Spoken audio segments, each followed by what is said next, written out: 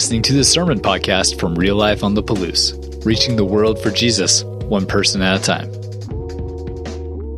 I'm going to conclude this influencer series, and in this series we've been talking about the influence of the early church and how that influence, there's like this ripple effect of influence that spread all over the Roman Empire and all over the world and even affects us now. And today I'm going to be talking about the influence of the Holy Spirit and the arrival of the Holy Spirit on the day of Pentecost. And this happens in Acts chapter 2. And so I'm going to look at Acts chapter 2. That's our chapter for today. Now, I read this over and over again. Someone said, preach it, Greg. I'm going to try. I'm going to try to preach from Acts chapter 2. As I read through this, these two aspects of the story were highlighted to me. They stood out. They popped up off the page, these two layers of the story. One was these people of the early church had a spiritual experience. They had a God encounter. There was a supernatural display, this life-changing event, the Holy Spirit. That's one aspect. And you see that all throughout the book of Acts. And also in this chapter, you see this very practical layer, this practical aspect, and that is a family. The church is beginning to look and act like a family. They're taking care of one another. They're eating together, praying together. They're selling their own stuff so that they can take care of the needs of the other people in the church. And so these two layers, I want to go back and forth. And there's going to be an interplay between the two layers. The Holy Spirit, spiritual experience on one end, and then the practical family, the church as a family. And I'm going to start off by talking about my story. A bit about my story growing up in the church family. I grew up in a single mom home. It was just me, my mom, and my sister.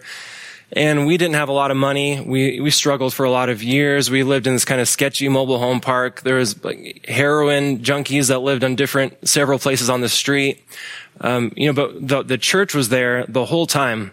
The whole time there was people in the church that provided for us, that took care of us in the different ways that they could. And we went to this big mega church.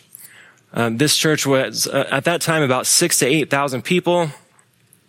All kinds of programs, events, ministries, worship teams at all the different ages. There was volleyball on Monday nights, Awanas, beach trips, all kinds of stuff going on.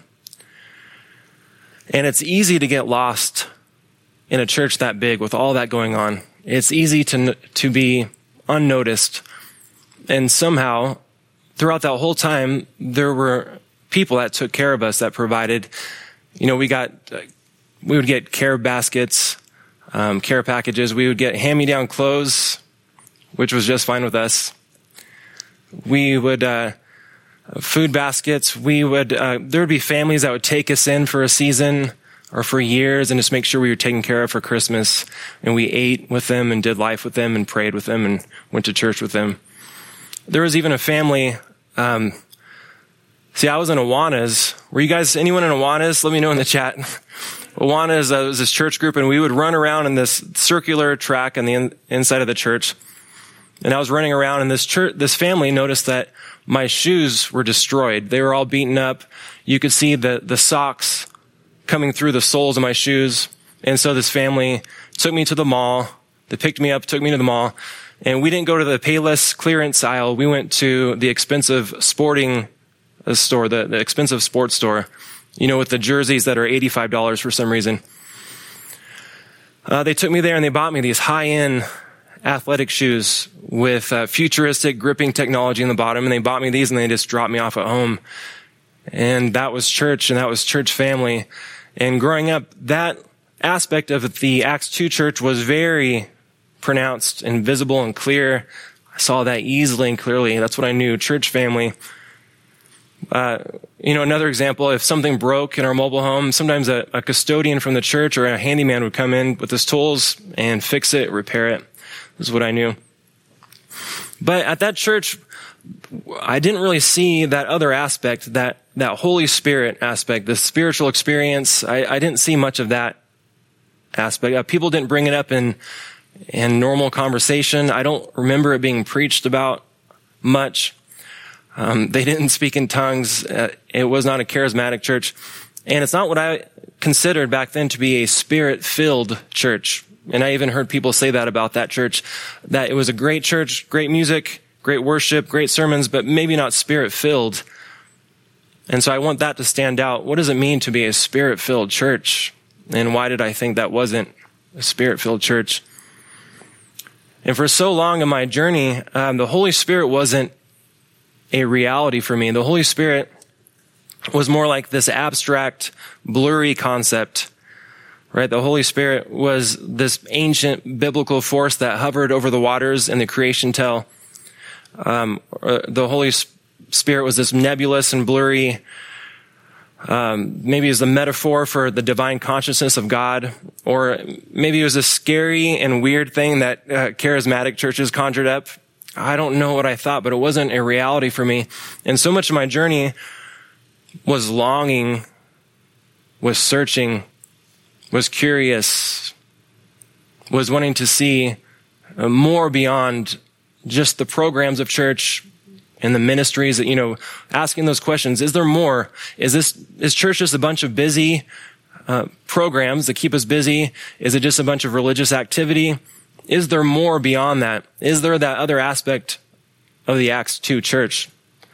That Holy Spirit, that spiritual experience. And the best way to explain this is with this analogy. I'm hoping Fraser will put this on the screen.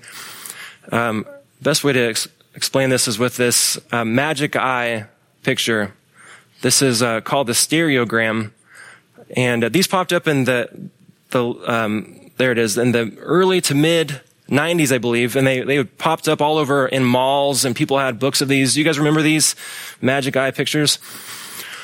What they are is what looks like a two-dimensional picture of geometric shapes, colors, and patterns, and that's easy to see. You see that first layer.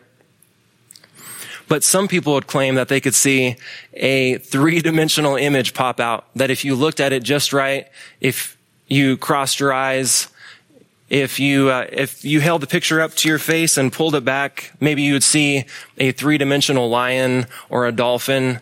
Do you guys remember this? And they had this experience that something popped out of this picture. And I wonder, as you're watching at home, does anything pop out? And they had this experience, and they wanted to share this experience with me. They wanted to tell me how they did it, but it didn't always register. And it's like I had to search and find it on my own. And I relate this to the church and to the Holy Spirit, in that with the church, we have this first layer that is very easy to see. That is the ministries, that's the programs, that's the men's breakfast, that's people on stage playing guitar chords and singing. It's really easy to see that first layer, and that can be beautiful as well. But then there's that question, is there more? Is there more beyond us just being busy with programs and music? And is there more? Is there the Holy Spirit? Is there something else? Is there something else that would pop out? And my journey was seeing glimpses as time went on, seeing glimpses of that three-dimensional image, and then even having moments where I saw a very pronounced and clear image of the Holy Spirit. And I'll share one of those before moving on to the Pentecost story. So I've been leading worship for a long time, and for a long time I didn't talk. It's kind of a funny thing to say. Leading worship, you can start the song, and then you end the song, you end the set, and you can go for a long time without actually talking, without speaking, without ministering to the church in a way that reveals depth of layers and understanding of why we worship. For a long time, I just didn't talk. I don't know if it was fear. It might have been. It might have been that I feel like I didn't have anything to say. It didn't feel like anything was within me. But later on, I went through this season where I grew tremendously in this short period of time in that aspect, in leading the church and ministering to the church in that way. And it was all with this full dependency on the Holy Spirit, with this sensitivity and this prompting, this guidance to step up, to rise up and speak, and this full dependency to say, God, Holy Spirit, give me the words to say, even now, Holy Spirit, give me the words to say knowing that I would be carried through it. And I had this experience in a worship service. We're in the middle of a set, in between songs, and I could just tell that I'm supposed to talk. And by the way, the service, something else was going on in this service. There was a presence in the room, and I could tell I was supposed to speak and bring depth of layers to the worship. And so I did. I stepped up. I rose up with that sensitivity to the guidance, with that boldness, with that courage, whatever it is. And it was like I was being used as an instrument, that something else was working through me, and I spoke, and it was just coming out. And right afterwards, the worship team continues. They go into the next song. My co-leader starts singing the next song, and immediately I'm out. I'm out of it. My eyes are closed. I'm not aware of anything else. There's a sense of timelessness, of deep joy, deep peace. I was aware of nothing else but the Lord in this moment, and the worship team is continuing. I'm not helping out. I'm just gone, not aware of my surroundings. And this is really weird. But, as I'm in this moment, I feel this sensation of radiating heat, of warmth, of heat just kind of going from the inside out, feeling like nothing else. And at the same time, like a fresh wind from the outside in. I know that's weird. It's a weird thing to talk about. Wind and heat. And with the spiritual experience, with moments like that, it's like our vocabulary ventures into uncharted realms, right? It's beyond our normal experience. And we try to describe it. We try to poetically describe it or articulate it, but we can't quite articulate the fullness of it. And so the best we can do is use symbols and use analogies like that magic eye analogy, and sometimes use art to somehow explain some aspect of it. And so when I came to, the band is in the middle of the song, and I kind of become aware of my surroundings. I look down. I was wearing this heather gray shirt. I look down. There's this tears on this shirt. My face is wet, and what I can only describe, not as sad or happy tears, but holy tears. And I don't know what to make of this experience. You could say that I was having an emotional experience that went with music, but there was something else going on that day. There was a person who was speaking for the first time that day, giving a sermon for the first time. And he gave a sermon that cut to the heart of the people. And he said, at the very end of the service, he said, if you need prayer during this last song, come up to the front of the room and let the rest of the church pray for you and pray with you. So we start the last song, and over a third of the church came up to the front of the room, people on their knees, people crying, people needing prayer. And about another third of the church came in behind them and put their hands on them and prayed. What a holy moment. What a divine moment. What a spirit-filled moment. All together in that story, there is some kind of experience, but there's also family. There's family praying for each other, praying with each other, being in the church. When you have those moments, when you see and experience those moments, it's like you never will go back to seeing church activity in the same way. It's like something within you rises up and awakens you to divine purpose of this is what we're supposed to do. And that's what happened in the Pentecost story as I transition smoothly into the Pentecost story, Acts chapter 2. Let's go to it. Carrie said amen. Pentecost happened, this event happened almost 2,000 years ago. Took place in Jerusalem. And at this time, Pentecost was already part of an ancient Israelite harvest festival. And so during this time, Jewish men would travel from all these different nations to Jerusalem to be at this harvest festival. So they're in town. One source I found said that there might have been over 1 million Jews in Jerusalem on this day for this festival. And at the same time, there is this small group of Jesus followers, and they were huddled together in a room, about 120 of them. They were huddled together. They were praying together, and they were waiting. What were they waiting for? Well, earlier Jesus said, wait here in Jerusalem. You guys are about to receive a gift, receive a power. You're going to be my witness. You're going to start this influence that's going to ripple out throughout the world. But wait here for the Holy Spirit. And so they're waiting and they're praying. And I imagine they're asking questions like, what exactly are we waiting for? And how will we know when it's here? What will it look like? How will it manifest? Was that it right there? That guy sneezed. Was that a manifestation of it? I imagine they were wondering. I imagine they were kind of skeptical at times, but they were praying and they were waiting. And then the Holy Spirit arrives on this day as they're in this room. And often we think about the Holy Spirit as this calm and docile, peaceful comforter and helper.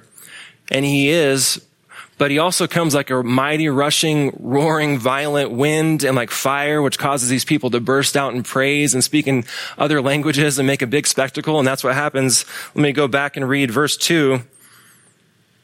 It says, suddenly a sound like the blowing of a violent wind came from heaven and filled the whole house where they were sitting.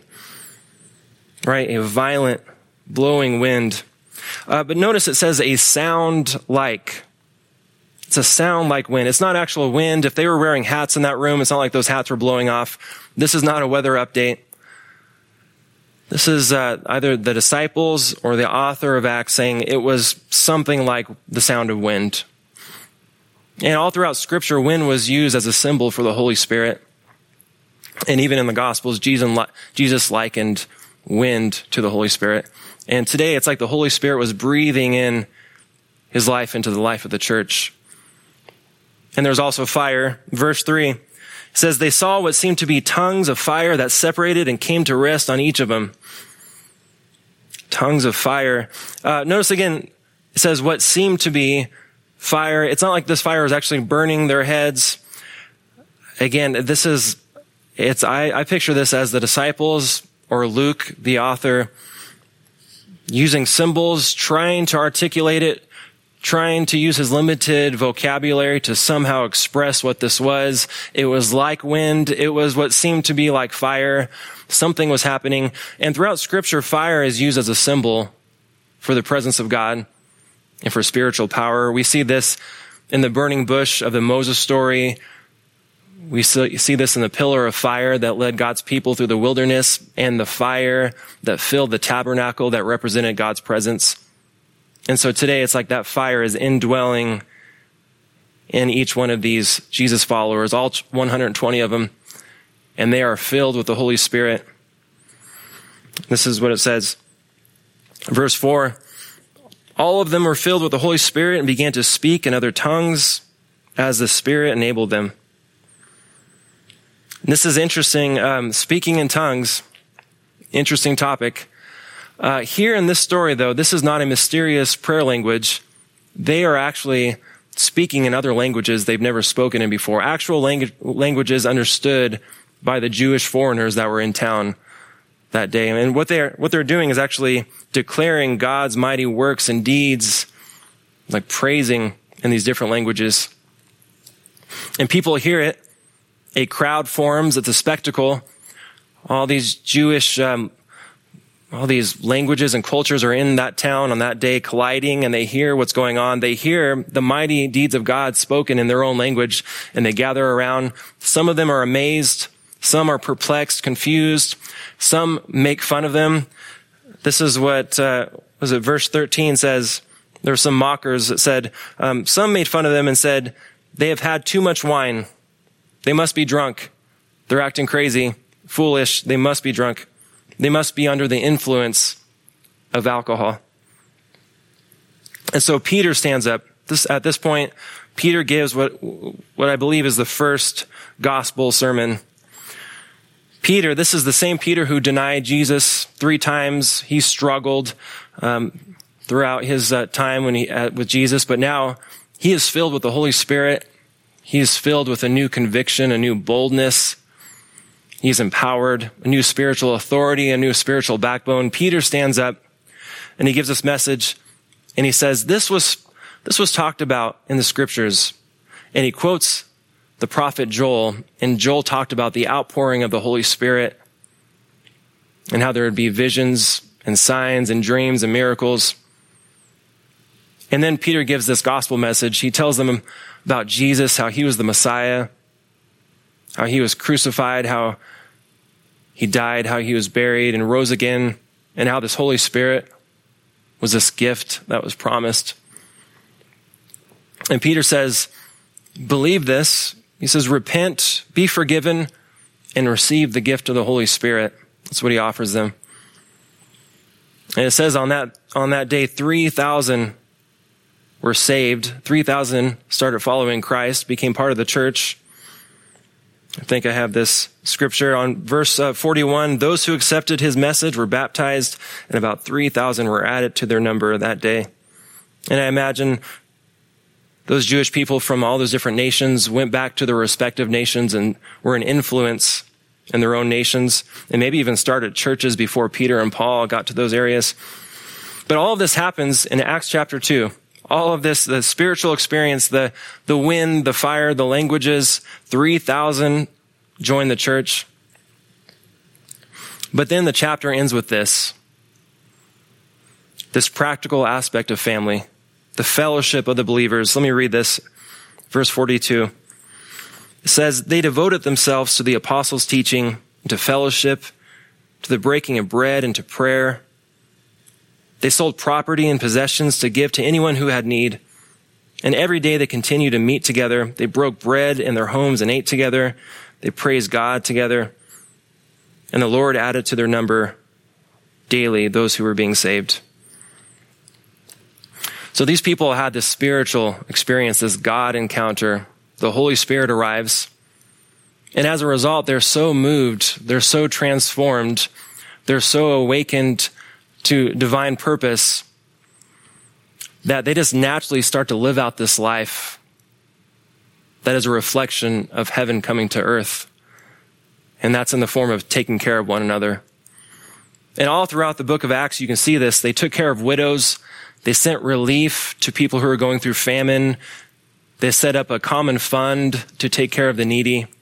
They sold possessions to take care of one another. They prayed, worshiped together, ate together. They were a family. So as I think about my early church family, about the people we did life with, about the people we prayed with, we praised with, the people that took us in and took care of us, provided for us, the people who bought me shoes, the hand-me-downs, all that. We didn't talk about the Holy Spirit. We didn't talk in tongues. There was no fire. There was no wind, but that church was spirit-filled. That was a spirit-filled church.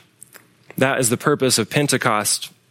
That was the beginning of a continual outpouring of the Holy Spirit that is available to all believers from that point.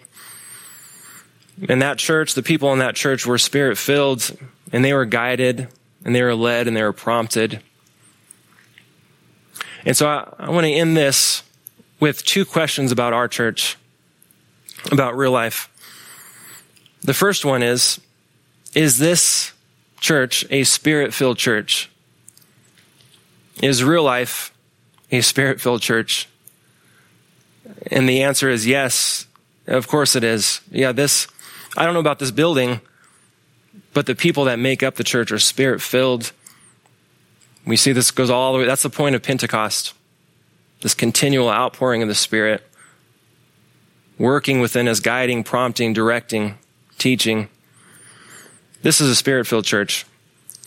But the second question is, are we walking in the Spirit? And that's different. Are we walking in the Spirit? Are we being led by the Spirit? Are we accessing it? Are we activating it? Are we being empowered? Are we stepping up and rising up? Are we being led? Are we being guided? Are we partnering with the Holy Spirit in every decision, in every move, from the big decisions all the way down, from the leadership of the church and everybody in every ministry and everybody who goes to the church? Are we walking in the Spirit? Charles Stanley says this. He says, to walk in the Spirit is to live moment by moment in dependency upon him, sensitive to his voice and obedience to him.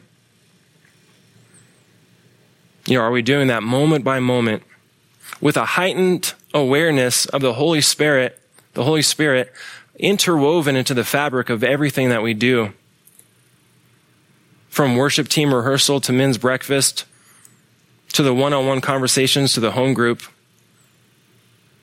Are we aware of the Holy Spirit working and moving even there?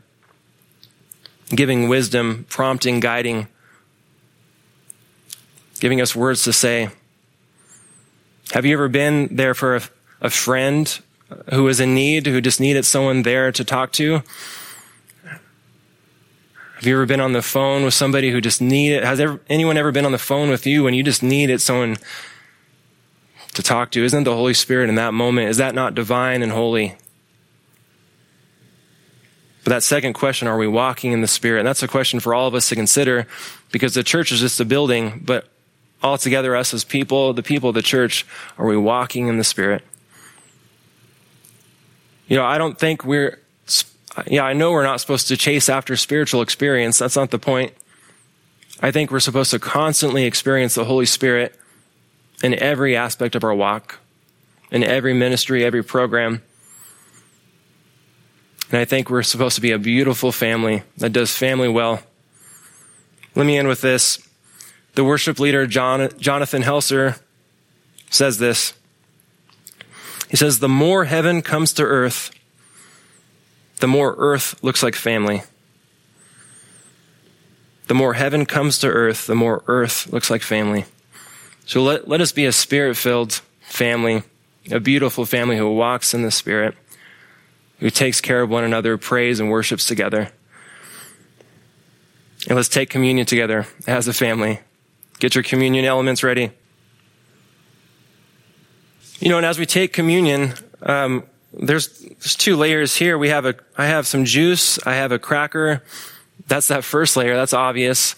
But can we look beyond to see with a depth perspective, to be reminded of what Peter preached about Jesus and his ministry and his death and his resurrection and the Holy Spirit that was given? Let's see with that ever-deepening depth perspective, to see the layers beyond just juice and a cracker. And let's take this together. Let me read this. The Lord Jesus, on the night he was betrayed, took bread, and when he had given thanks, he broke it and said, "This is my body, which is for you. Do this in remembrance of me." Let's remember him. And in the same way, after supper, he took the cup, saying, "This cup is the new covenant in my blood. Do this whenever you drink it in remembrance of me. For whenever you eat this bread and drink this cup, you proclaim the Lord's death until he comes." Let's remember him. Let's pray. Holy Spirit, you're so welcomed here. Welcome to guide, to lead, to prompt, to teach, to give wisdom on our own strength. If it was our own strength, our own understanding, we can't do much besides just keep ourselves busy with programs and events. Holy Spirit, empower us. Give us eyes to see the more of who you are. I pray that we would be a people who would give just everything we are to see everything that you are. We receive the gift of the Holy Spirit. I pray that we would be a people that are filled with the Spirit and that walk in the Spirit. We thank you, we praise you. It's in your name we pray.